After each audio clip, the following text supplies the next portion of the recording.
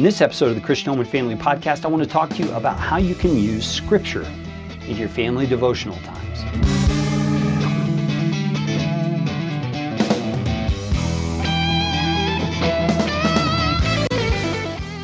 This episode of the Christian Home and Family Podcast is brought to you by my book, Recharge: Devotional Bible Study Methods to Recharge Your Spiritual Growth, Improve Your Spiritual Health, and Grow Your Intimacy with God. You can find out more at christianhomeandfamily.com/store. When my family and I do family devotions, we kind of vary in what we do. But generally, there's a three-pronged attack that we take. We have some kind of song or singing, we get into the Scripture, and we pray. And in all of those, we include conversation. Today, we're going to talk about the Scripture part.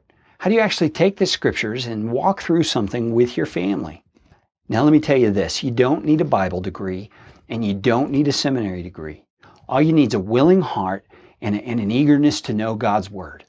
Let's look at a scriptural example, and I'll kind of walk you through what I would do. This is Psalm chapter 103, verses 1 through 5. Bless the Lord, O my soul, and all that is within me. Bless His holy name. Bless the Lord, O my soul, and forget not all His benefits, who forgives all your iniquity, who heals all your diseases, who redeems your life from the pit, who crowns you with steadfast love and mercy, who satisfies you with good, so that your youth is renewed like the eagles. Now, that's just 5 verses. It's fairly simple. Most of us could probably wade our way through that and understand it for ourselves. But how do you use it to help your family in a family devotional time? Number 1, I'm going to remind you, take it slow. Make sure that all those words like bless and soul and iniquities, transgressions, make sure those words are understood by everybody. You won't benefit at all if people are confused. And you can explore those meanings through discussion. Ask them what they think it means. Get them engaged and involved with the passage themselves. Maybe even have different members of the family read from the different translations that you have in the room.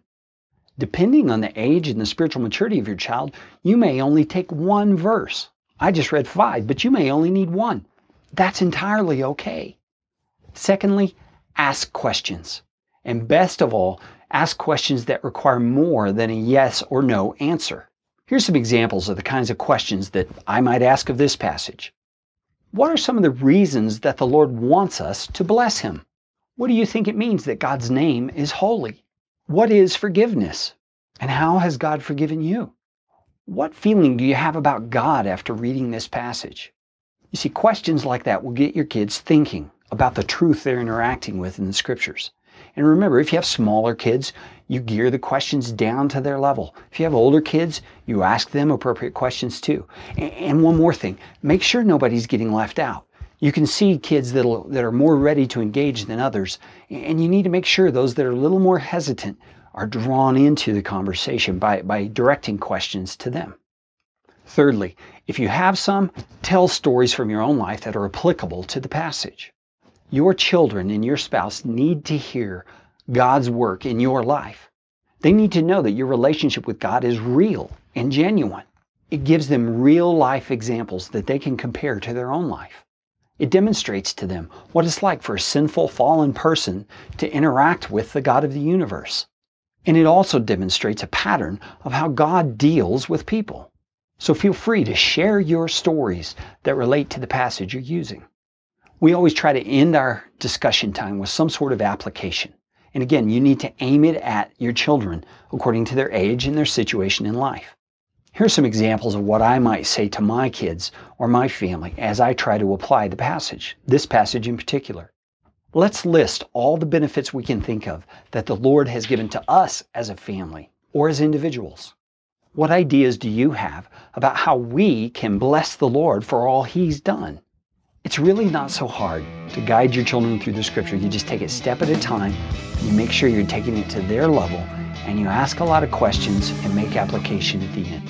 The Christian Home and Family Ministry is aimed at equipping you to build a legacy of faith in your family that will last for generations. I would love to be of help to you. If you would like to connect with me, you can do that through christianhomeandfamily.com/contact.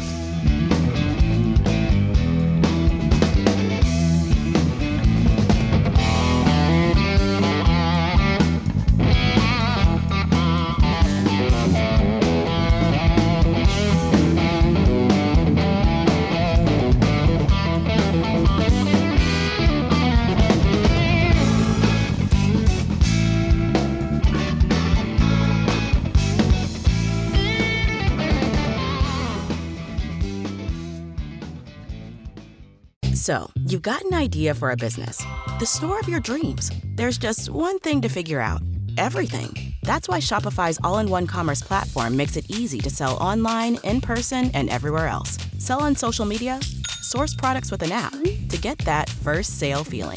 It's the only solution that gives you everything you need to sell everywhere you want. So when you're ready to bring your idea to life, power it up with Shopify. Sign up for a $1 per month trial period at shopify.com/listen.